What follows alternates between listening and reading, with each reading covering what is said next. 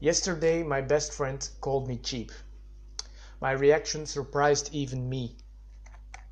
In the past, when somebody called me cheap, I always caused an epic scene.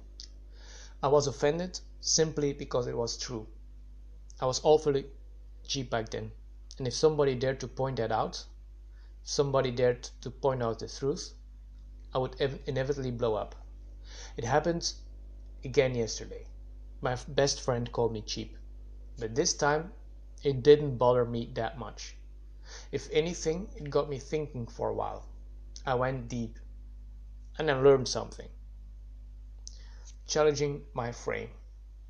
My fragile little ego was still hurt. That's inevitable, especially because I pride myself on living in abundance and being financially free. So if somebody close calls me cheap, then it challenges that frame. But then I realized that other people can't properly judge my journey. What one person calls cheap is frugal to somebody else. Or what one person calls flushing money down the toilet is called living a little by somebody else. We all have different standards on how to live, and we definitely all have different ways on how to deal with money. Being cheap is relative. Judging others by your own standards. But here's the thing. To me, financial freedom means being master of my own time and destiny. And that's truly important to me. That's why I chose not to own a lot of things. I don't own a car or a boat. I rent instead of paying mortgage, and I don't travel that much. And I'm perfectly happy that way. Being master of my time trumps owning material possessions.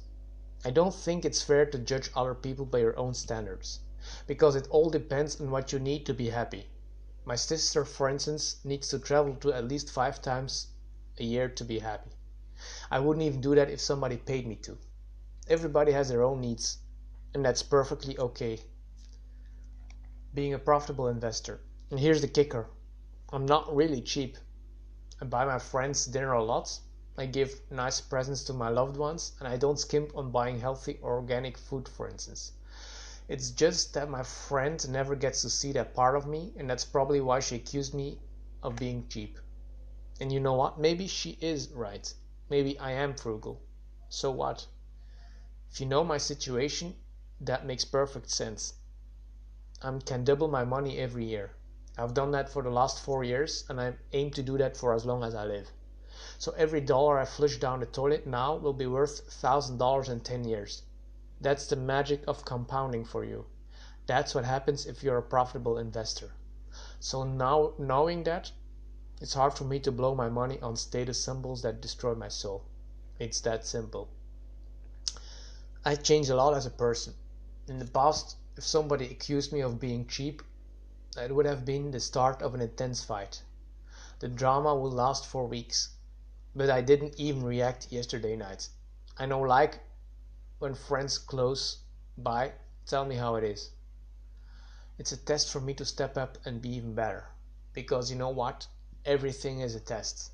That's how you improve in life. By treating everything as a test and having honest people in your life. These are extremely happy these days. I'm grateful for knowing them. Thank you very much for listening to this audio recording, and